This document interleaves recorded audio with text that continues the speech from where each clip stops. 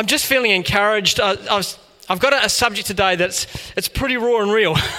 Maybe I've been doing a bit of Kingdom Brotherhood. That last song, Waymaker, that's our theme song. Hey, Nate.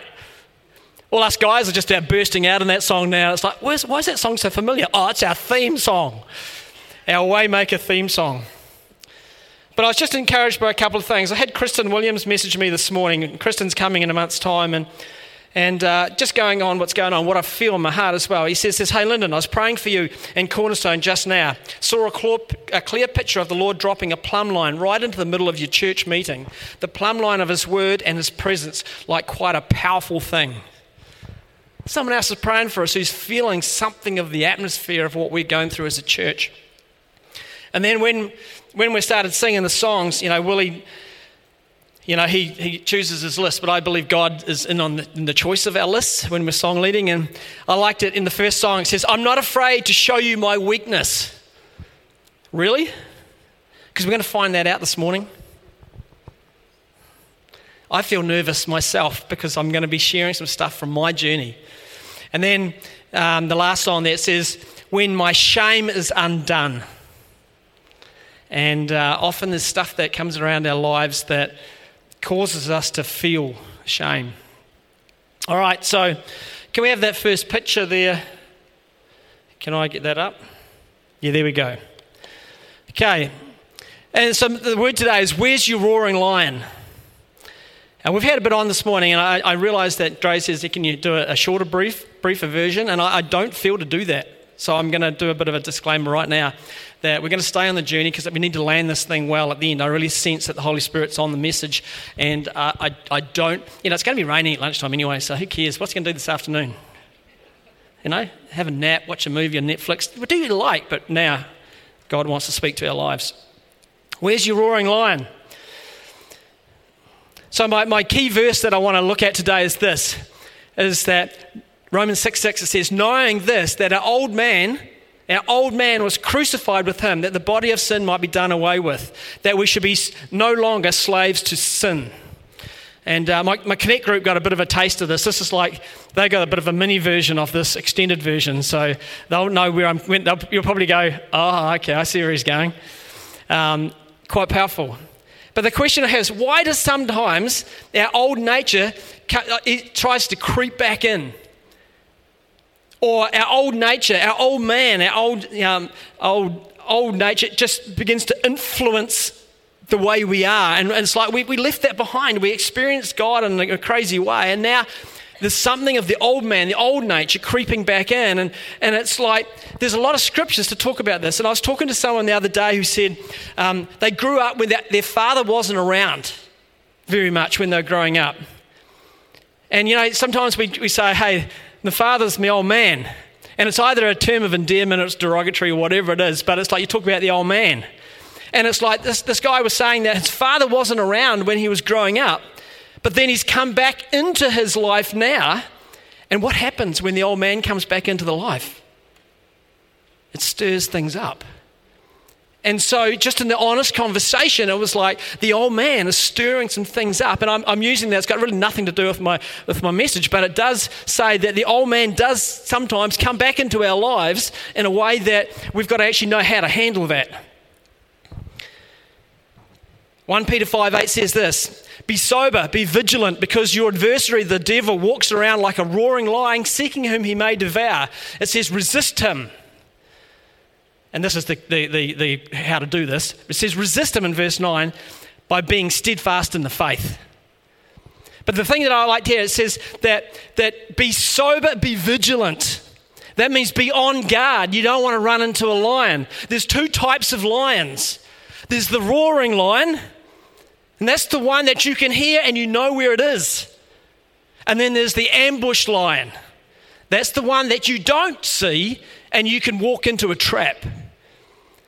And so my question today is, where's your roaring lion is about where we know there's weakness in our lives or things that we've dealt with or things that could come back into our lives if we are not careful to identify where the roaring lion is hiding. It's easy because he's making a noise. I know there's other sermons, people say, oh yeah, he's toothless. I'm not even going to go there today. But the roaring lion is easy to find. If you go out into the game park, the lion that you're most probably going to see is the one you can hear first, and you don't really want to bump into the one you can't see. So the stories here of ambush. See, the devil does try and ambush us. You think, oh, no, he doesn't. He does. So there was a king that this particular season, it was the spring of the year, and he decided that I'm going to send my armies into battle like was normal. I'm going to send them into battle, but I'm not going to go. I'm going to send them in. I'm going to trust my mighty men. We've got a great team in the church here. I'm not going to come to church today. I'm just going to send my men and women in to run the service because I'm just going to stay at home today. So this king decided to stay home. And I don't know what the reason was. Maybe he's a bit tired. Maybe he's getting older. Maybe he was going to pray that they would win the battle. Maybe he was just feeling like he needed a rest. Maybe he's wanting to hang out with the kids. I don't know. But he stayed home, and he was in the palace, and in the evening it says he goes up onto the balcony, and he looks over the balcony, and holy moly, here's a woman bathing down there. And King David, he's got 6 wives, probably 10 concubines, got women everywhere. He didn't need another woman. But he looks over the balcony, and what happens is like he got ambushed. He saw this beautiful woman and says, man, who is she? And it was like there was a moment where he could have said, oh, get away from the balcony, stop going down that track. But he didn't. He inquired who she was, and then he found out who she was, and then even then he says, got her around to his place. And from then on, David's life unraveled. There was a series of events that really almost wrecked him because of this one ambush situation where he wanted what wasn't his. There's another story in Genesis 3. Remember that? Adam and Eve, they're in the garden. It's awesome. This is like God's amazing. It's like paradise. Everything's fantastic. And God says, hey, everything is yours except for don't eat off that one tree of the knowledge of good and evil. One rule. Isn't that, I could do life with one rule. He said, don't eat off that tree. And what happens? They go over to the tree to fruit inspect. They weren't going to eat. But what happened is the serpent was there, and he says the serpent was more crafty than all the other animals. And he only mentioned one thing. He says, why can't you have that? Why would God say not to have it? Because you would be like him and you'll know all things. One question, and they like, well, it sounds plausible. And they ate.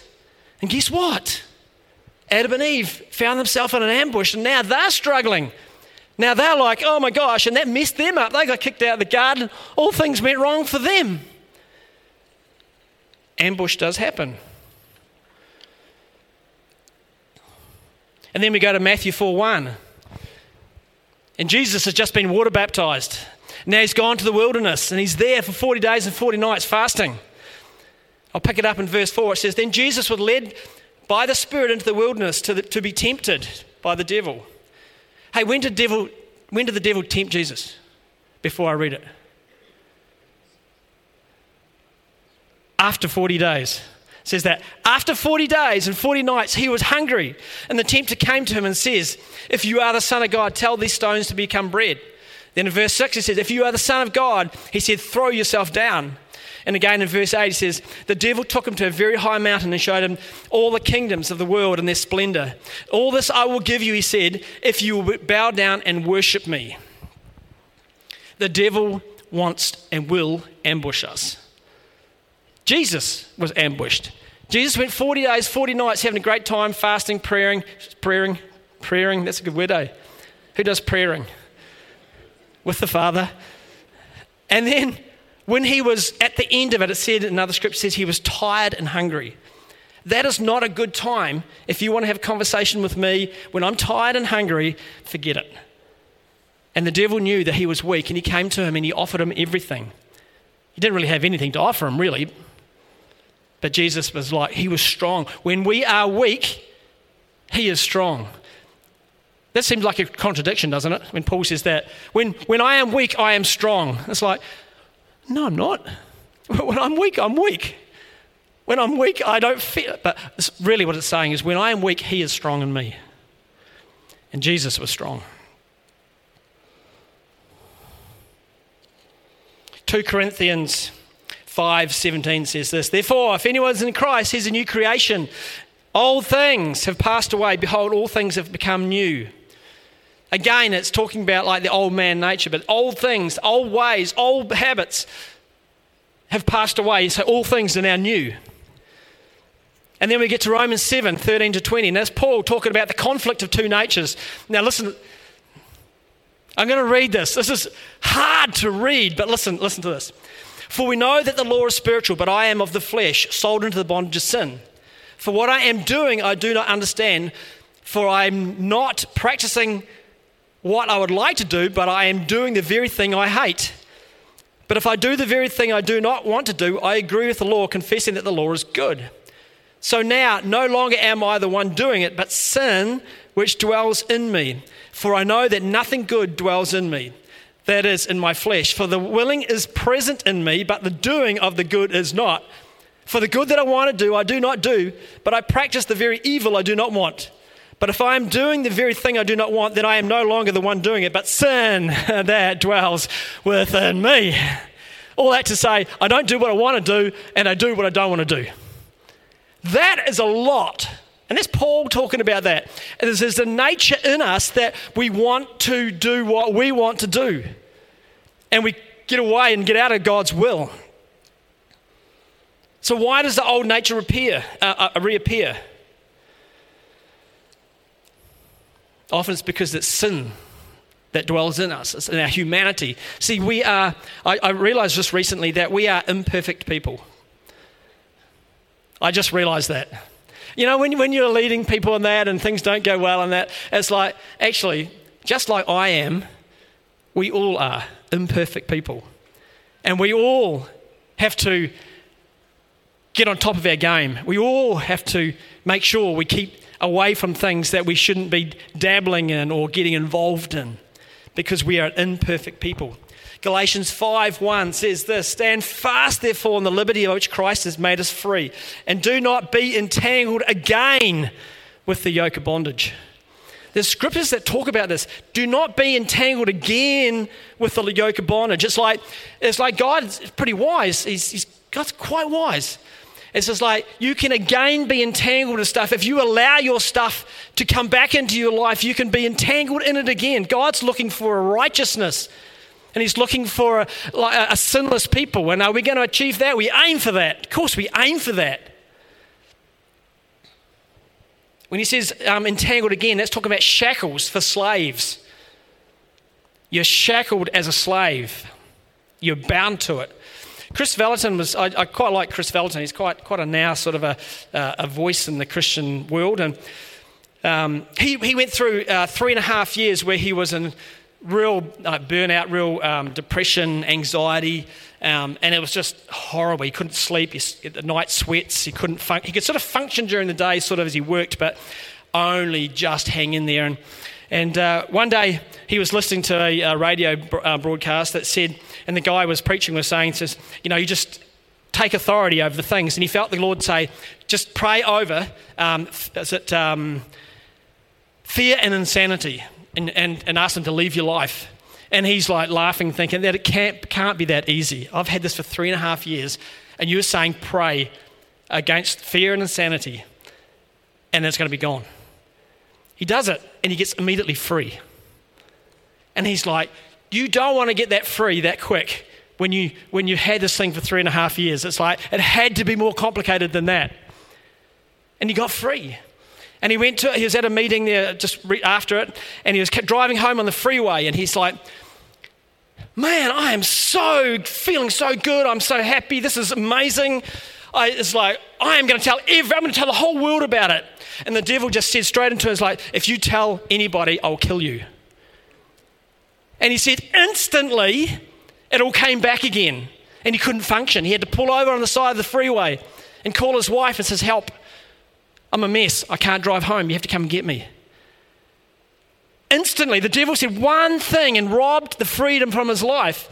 And I think sometimes we have that. We one thing trips us up, and we all of a sudden find ourselves incapacitated. We can't do anything. And he had to work it was easier to get out the second time because he knew what he'd done. He'd listened to the intimidation of what the devil had said into his subconscious. And he came out of it. So my point today is this. Did I say that point? It's one thing to get free, it's another thing to stay free. And so, if we get free of something, then we start dabbling back into it, and you wonder why you're back into it, it's because you went back into it. And so, my point today is that we know where our roaring lion is, and know where an ambushed lion could be. And so I'm going to get fairly real now. Maybe I've done a bit of kingdom brotherhood too long. I'm going to get a bit real. I'm going to talk about some of the things, some of the roaring lions that I know I need to keep away from. And the Bible says, judge not or you will be judged, like that.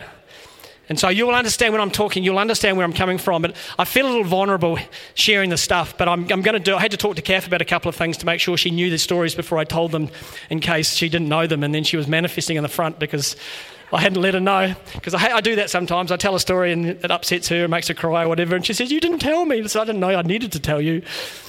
So I've pre-warned Kath, so she's all good. And so my roaring lion that I have to watch out for, the first one is insecurity. And Dre quite often says when I go to meetings or conferences, things, he looks around, Lyndon's talking to this person, next thing Lyndon's talking to him, and Lyndon's talking to that person, that couple, and to be fair, he's a little bit, he doesn't know what's happening in me. Do you know what my unbearable feeling is? Being in a room full of people and not talking to anybody. That's my unbearable feeling. And so, am I extrovert to a degree? Certain environments, yes. But other environments, no. And so, my unbearable feeling is standing there looking silly. And some people can do it. They can stand there and look totally fine, not talking to anybody. If I'm standing there not talking to anybody, I look awkward. I look embarrassed. I look, help. And so I know there's an insecurity in me that I've got to be careful about. We had a pastors meeting in town there a couple of years ago, and there's a whole bunch of these senior pastors. I don't know if there's any other associate pastors, but I heard someone, I think Lydia said about in a CLDP meeting about imposter syndrome. And when she said it, I'm like, oh my gosh, that's me. Like, I'm an imposter. I'm not a real pastor. I am so not what everybody else in this room is. And, I'm sitting there thinking, then we had to share. Each one had to share. And I had nothing to share. Like, the senior pastor's like, our church is doing this, and this is what I'm feeling. Well, for me, it's like, I'm with him. and I just felt like, boy, I don't belong here. And there's that voice of insecurity saying, hey, you don't belong here. You don't belong. Who do you think you are? You're not really that good. You're not really up there. This etching of leadership. And I felt it, and I haven't been back to one of those meetings. I just dodge it because I don't need to go. I think that's for senior pastors. And look, I'm okay. Being a 2IC is actually hard. It's like someone said, playing second fiddle in the orchestra is really hard.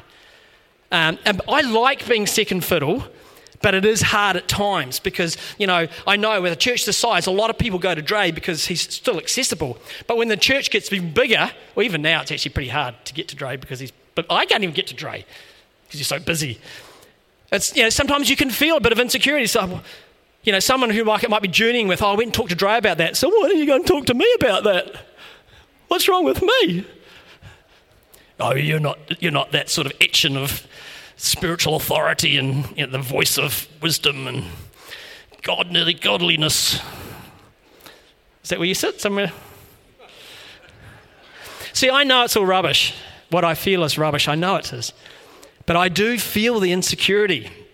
I was at another regional meeting and we go in there. I'm normally okay, but they're a bit shorter. And so you don't get people in their conversations. I find it very hard to break into a senior pastor's conversation. Hey, g'day, Sam. How are you? I'm Lyndon. I'm with him. We got Rolleston, Cornerstone. We're trying to build. Hey, how much money can you give us? I don't know how to break into it. And then one day there we were busy talking, and next thing I grabbed my little what are they called? Those were food, that's what it is. No, what are they? Canapes. Yeah, I grabbed my little canapé and turned around, and here's Shane Willard standing right there. And I looked at Shane and I thought, I don't know what to talk to him about. All of a sudden my insecurity kicked in. It's like, why didn't I say something that was half pie, wise or reflected? Hey, Shane, it's really good to, I really enjoy the way that we've got a lot of people that just love the way that you expound the scriptures, and, I really appreciate it. I just want to encourage you. What did I do? I went, whoo, flipping melted. So there's environments that I know I can function, and church is pretty good. I actually felt nervous this morning because I'm talking about this stuff, but I'm not nervous about you guys. I'm just nervous about me presenting it in a way that you can understand it and go home thinking, well, that was a good feed. I know where that came from. When I was born posterior, so my face is facing up, which means that it takes a bit more getting out. And so my dad, he's a workaholic working on the dairy farm. Comes in to see me after I was born because he wasn't there at the birth. He looks into 2 bassinets and he sees 2 babies. And he says, well, I hope that one's mine because it's the best looking one. He picked the wrong bassinet. All right, okay. And I cried. I said, Dad, no, I didn't. I have no idea what he said, except my spirit as a baby picked up a rejection thing. Right there at birth. And there's times in our lives where we can bless our kids, and that's at conception, birth, puberty, for us, 21st, marriage. There's times where we bless. Dad missed the first one. Probably the first, but the conception one was probably just in his busyness. Let's just get this done, and we're pregnant. So Dad wasn't really onto it. When I got to 13, when I hit puberty, Mum gave me a bit of a birds and bees talk. Dad said nothing, and Mum threw me a book. That was it, done.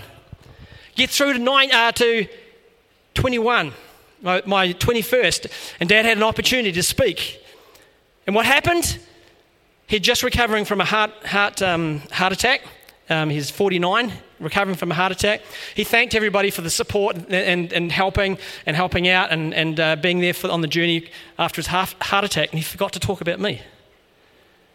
And I went away thinking, Dad, you're supposed to say nice things about me at my 21st. And then a year or so later, Kath and I got married, and he had another opportunity at our wedding to say something, and again, he fluffed that one as well.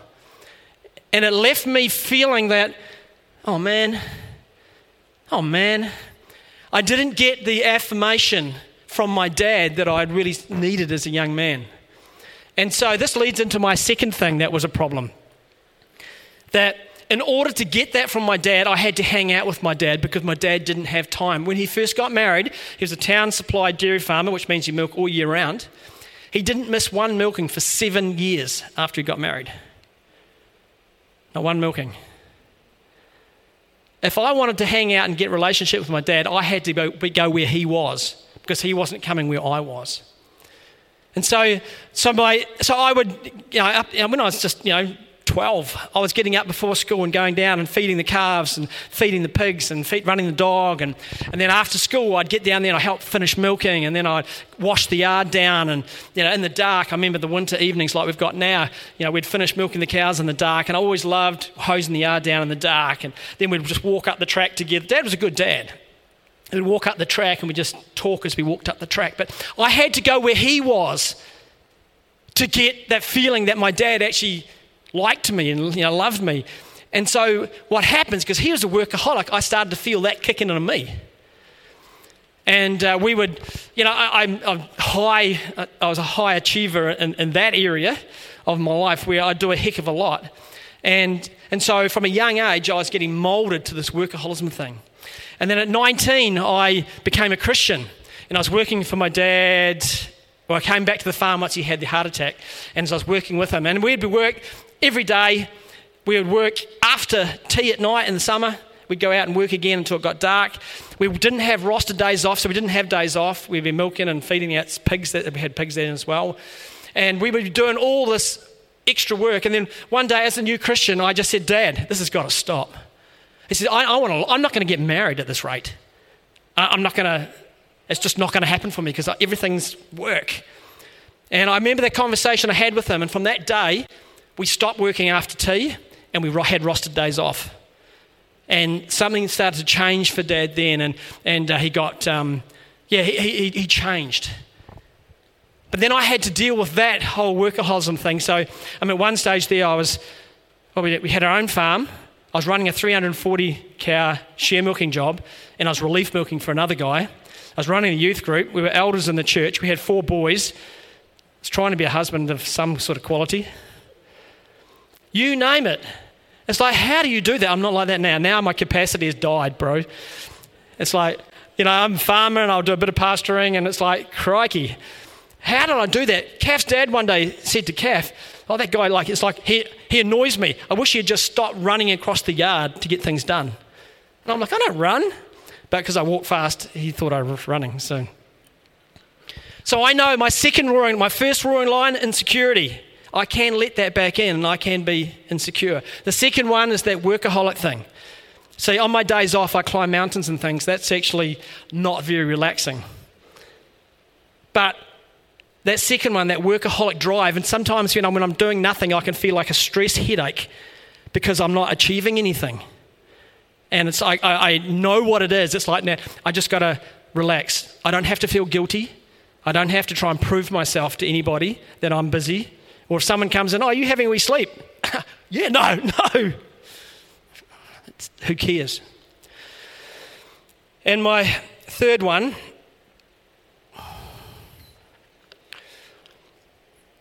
it's like the 3 sort of ministry pitfalls, I guess it's for anybody really, is gold, glory, and girls. It's getting real now. Guys, if you're squirming, squirm with me, because we need to squirm together. When I look at gold, money and stuff, we have adequate income, and we've always wanted to pay off our debts and get debt-free and whatnot. That's all good. And so I don't really have a real hunger. The workaholism thing could have leaned into that. But because I'm not that way wired, I'm not that worried about money. I could live on so much less than we do now if we had to.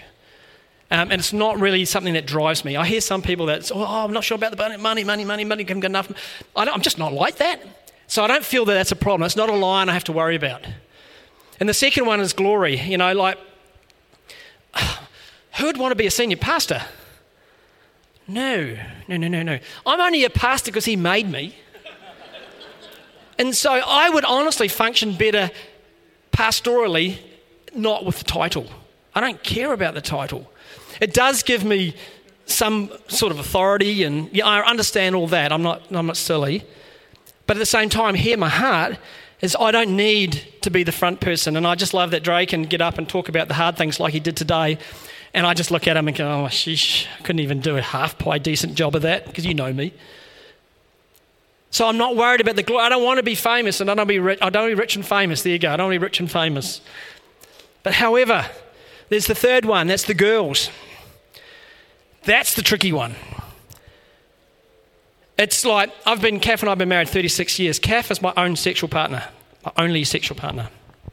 So so that you're not thinking weird things when I'm talking, okay? And so, we've been married all that time there, and I have never had a problem outside of marriage or whatever.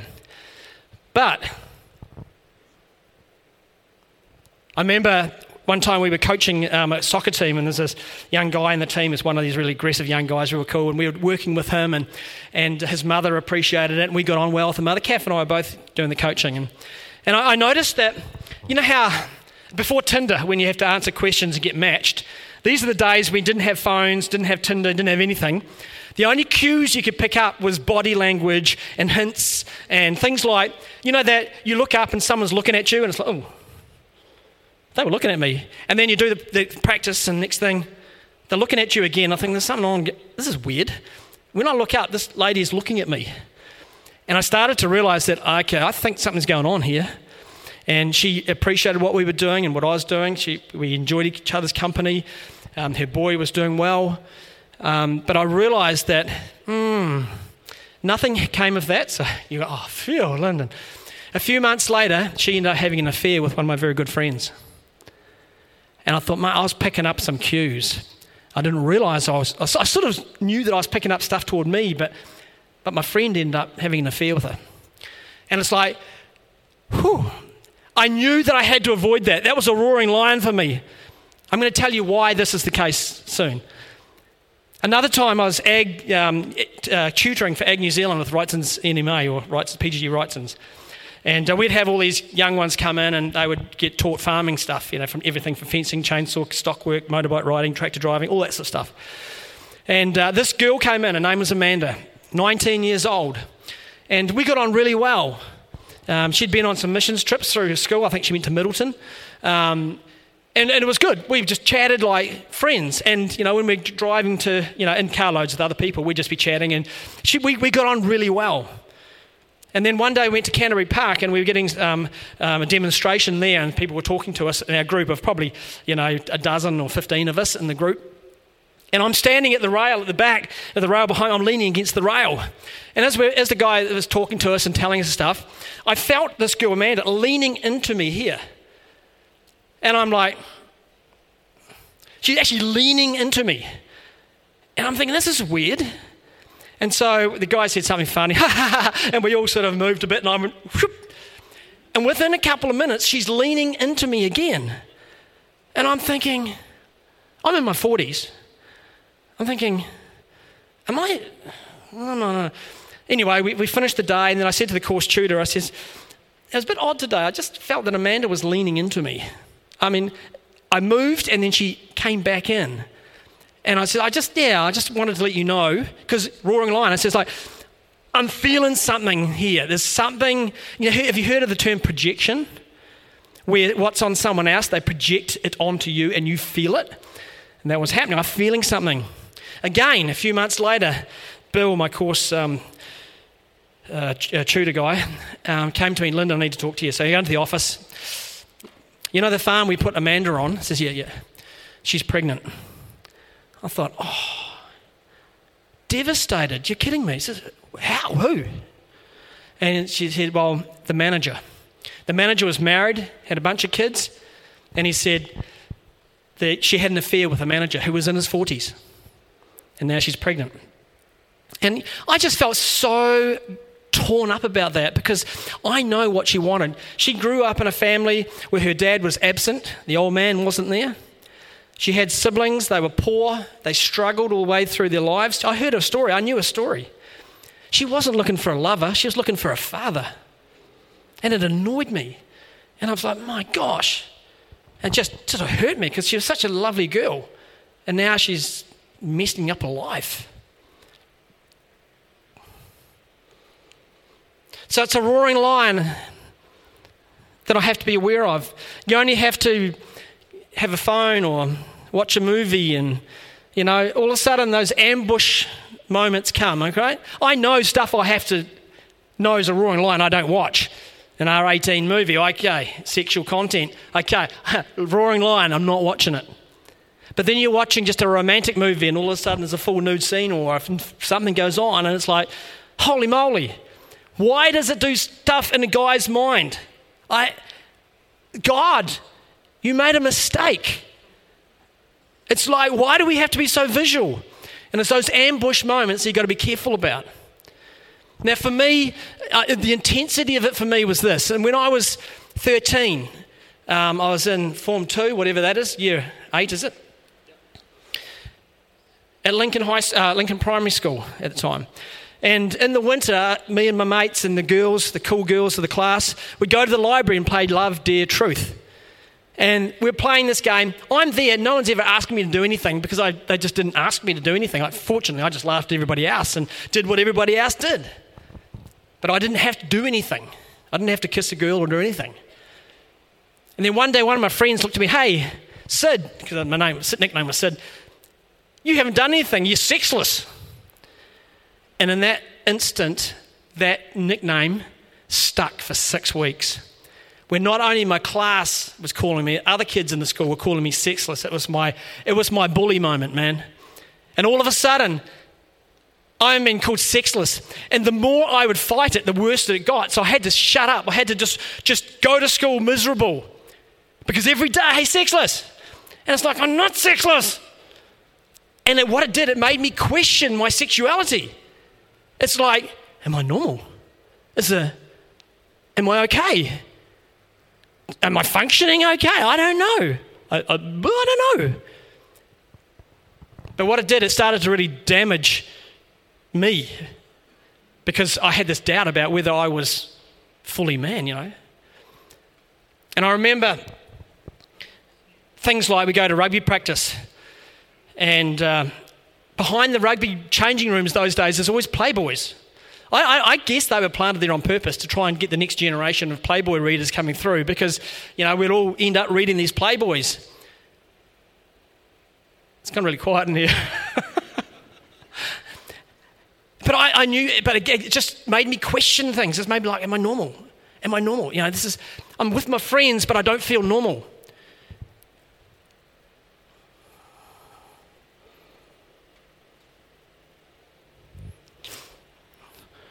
Unfortunately, I got married, which is a good thing. And we had 4 boys. That's a stud right there. We didn't even have to, if we thought about having another kid, we just have another kid. It was like, it took me all those years with this underlying thing in me going, am I normal, to finally prove in marriage that I'm totally fine. But the damage was done. So my roaring lion now is I've got to be careful what I let myself see, and I've got to be watch out for the ambush because it does take me places I don't want to go. And I can hear all those silent amens. It's fairly big, eh? So, if you're sitting here today going, oh, I'm glad I'm not like him, I'm going to give you opportunity to join me. So here's some other things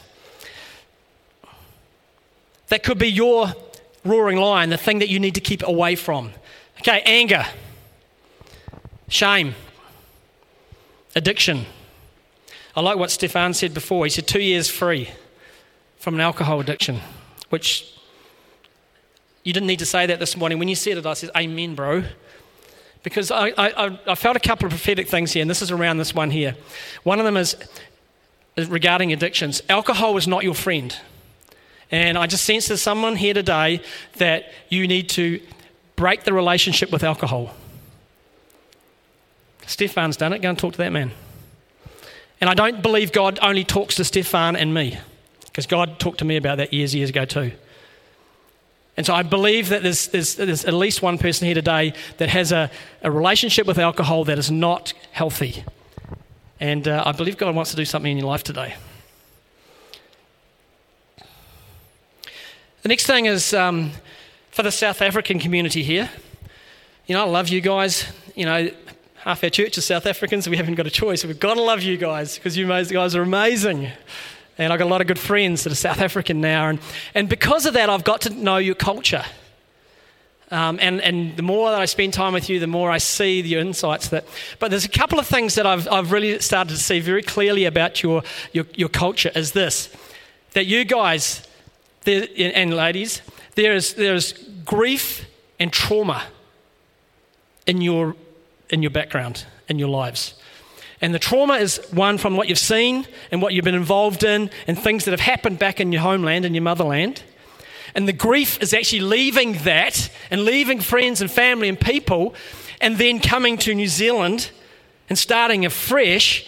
But there's still an aspect of grief and trauma in you that is hard to put to the side. It still is like a roaring lion. You still feel it. And the 2 words I got is one, a refugee spirit, where there's a displacement, a feeling of displacement, that you've been displaced from your home, from where you belong. And so that refugee spirit means that you've come out because you've had to come out, but you didn't really want to come out, but for your family and the next generation, you had to come out. And so with a heavy heart, and memories that weren't so good of what's happened over in South Africa, you're now in New Zealand and you're struggling to connect with the culture in New Zealand because you're still spiritually connected through grief and trauma from your motherland. I have no idea what I'm talking about, but I just feel to say it. And that's why I've said it. And so today, maybe that's your roaring lion, that there needs to be a disconnect, not from the love of your motherland, but from the stuff that's gone down and the grief that you're hanging on to, because God wants to free you from that. Okay? Other things like self-worth, soul ties, generational curses. I was talking to a young guy yesterday. Well, he's not so young anymore. He's 48 now. So how did you get that old? And when I say generational curses, his father spent time in prison. He spent time in prison, and his son has just come out of prison. That's a generational curse. So there may be a generational curse that you can see that has come down your family lineage that somehow you've copping it. Just bear that one in mind if there's anybody that's speaking to you. Some of these things will speak to you, some of these things won't speak to you. Unforgiveness and bitterness. I've got someone that won't forgive me. It's not hurting me. They have medical conditions and they're the most miserable person in this planet. When I see them, they look miserable. I can probably seeing me makes them miserable. I've gone to them, I've been on bended knee asking for forgiveness, and she will not forgive me. I've apologised for anything I've done wrong and all I've done wrong. And what's happening is that is killing her. And I guarantee you, once you let forgiveness take root, bitterness comes in pretty quick. Once you're in bitterness, you're in big trouble without Jesus. Some more: unfairness, resentment, broken trust, offence. Offence. What does the Bible say? It's impossible that offence won't come our way. Offences stop us progressing in God. And we think we can deal with those things. Next, and that comes back like an old man nature. It comes back and it starts to manifest again. We've got to be very careful of that one. Hurt, anxiety, and depression. Anxiety and depression are huge. Huge. Until Lucky sort of brought it up with Kingdom Brotherhood, I never realised just how big this is and how many people are influenced by it. So if you're thinking, oh, phew, Lyndon, that was a good list and you didn't mention any of mine, our roaring lion could be what we idolise. Here we go. Here's another list. Because what we idolise becomes sin in our lives. So it could be work. See that workaholic thing in me? Fortunately, I'm proud of my work. I'm proud of what I do and the way the farm looks and stuff and how we manage things, but it's not my idol. I'd rather go fishing or hunting. It's like, who wants an idol of work? I mean, gosh, if you're going to have an idol, it might be a good one. I mean, so work, sport, your leisure activity. Okay, I put my hand up. That was my fourth one I've got to watch out to, because hunting and fishing is addictive. Hey, Nathaniel, I see you moving in your seat down there. Our leisure activity. Did you hear that? Money, possessions, or position. And they can be our roaring lion where we hold on to them so tightly that they actually become a sin in our lives. So if we go back to Jesus, when he was tired and hungry, the devil came to ambush him and try and get his way over Jesus. And Jesus said, no, be away with you. But it says in Luke 4, verse 13, the devil went away waiting for an opportune time. The devil went away looking for a time that he could ambush Jesus. And there it was, right there in the garden. Got him. He's on the cross, got him. Except he got it wrong. And instead of being an opportunity to take Jesus down, it outed Satan. Fantastic. Remember Galatians 5, stand fast, do not be again entangled in a yoke of bondage. You know, when our focus is on God and living for God, that's the way we head. If our focus is on ourselves and our comfort and what we want to do, that's the way we head. Stand fast, do not be entangled again. And I like 1 Corinthians 10:13. Therefore, let him who thinks he stands take heed lest he fall. Who's he talking to? Me. You. We think we're strong. I heard of a youth leader in our church who was playing rugby, and he went and had an after party in the house with all his rugby mates, and there was the massage girl was there, and by the time everybody left, this young man stayed in the house with this lady. And when they all left, she says, "Do you want it?" And he says, "What?" And she uncovers herself and says, "Do you want it?" And he's like, "Huh. And he had that moment, do I flee or do I stay and see where this goes? And he fled, and then he came to our staff meeting and says, "Look, guys, I've got to fess up. I put myself in a compromising position, but I fled. I got away from it." And initially I thought, why were you? And then God says, "What about that thought you just had before?" And I'm like, oh my gosh. I'm not going to judge him, because then God's going to look at me and going to say, hey, you're not that flash yourself. What's going on in here? No temptation has overtaken you except such as common to man. But God is faithful, who will not allow you to be tempted beyond what you are able. But with the temptation will also make the way of escape, that you may be able to bear it. He also will make the way of escape. And so when our roaring lion, we've avoided, but then we run into an ambush lion, there is a way of escape. You can get away from the ambush lion. I love watching those African documentaries where a lion will catch something. I always seem to feel, even though they've got to eat and they've got to live, I always feel really cool when, a baby antelope managed to get away from the lion and goes back to its mother and then run away. It's like, yes! I'm watching, it's like, go, you can do it, dang it. And then it's dead, and next thing it's still alive and it's up, or something, a crocodile's got something and they managed to get out of the crocodile's jaws. It's like, I always like that, eh? But God's like that with us. It's not over until it's over. If you're getting caught by a crocodile, keep wriggling, because you might get away from a crocodile. If you just take it, you'll die. It's the faithfulness of God. He'll make a way of escape. And then my last scripture, can I have the band up here? I want you up here, but I don't want you playing. Is that all right?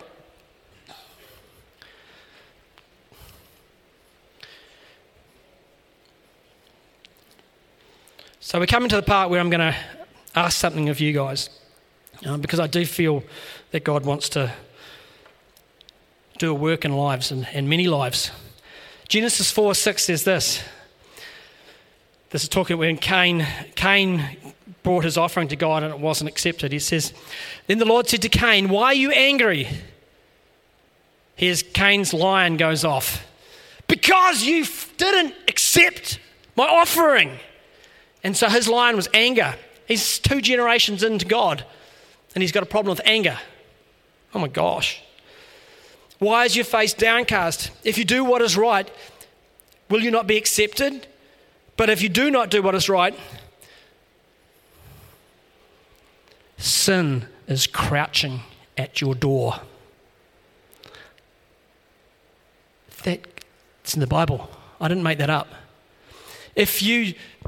Oh my gosh.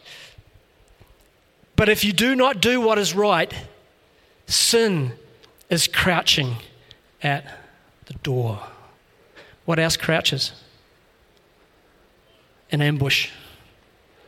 The lion. When I read that, I thought, man, that just fits beautifully for the end. It desires to have you, but you must rule over it. And 1 Peter 5:9 says this, "Resist him." How? By being steadfast in your faith. We can do that. Okay, can everybody bow their heads and shut your eyes?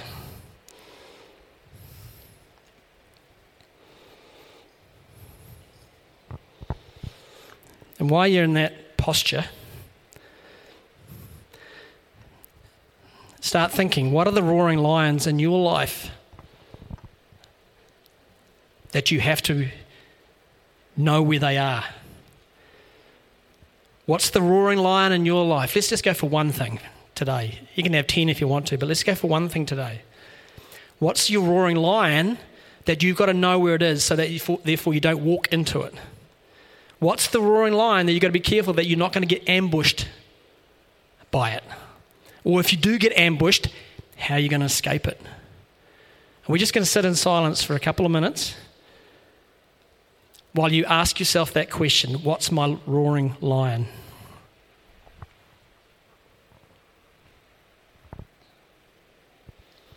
Okay. We're going to sing Waymaker. And this is the invite this morning. You know, it's good that you've contemplated something right now, but there's going to be an action to it. If you want to put a stake in the ground and say, hey, this is my roaring lion, this is the thing I need to avoid, and you want to put a stake in the ground today, I just ask you to respond this morning as we sing the song. The song here, You Are Here, working in this place. If you want to put a stake in the ground, it's like, seeing a response or you responding is saying, okay, God, I'm humbling myself before you and I'm going to respond for this thing that I'm thinking of. And it just makes it so much more meaningful when you actually have to put an action to your decision. And so can we stand, please? And as we sing the song, the altar is open and you can just come and find a space up here. There's heaps of space up here. Come up and find space, and then I'm just going to pray over everybody at the end. But it's a declaration that you're making. It's your decision and no one else's. It's your decision what you identify as your roaring lion. Thanks, Willie.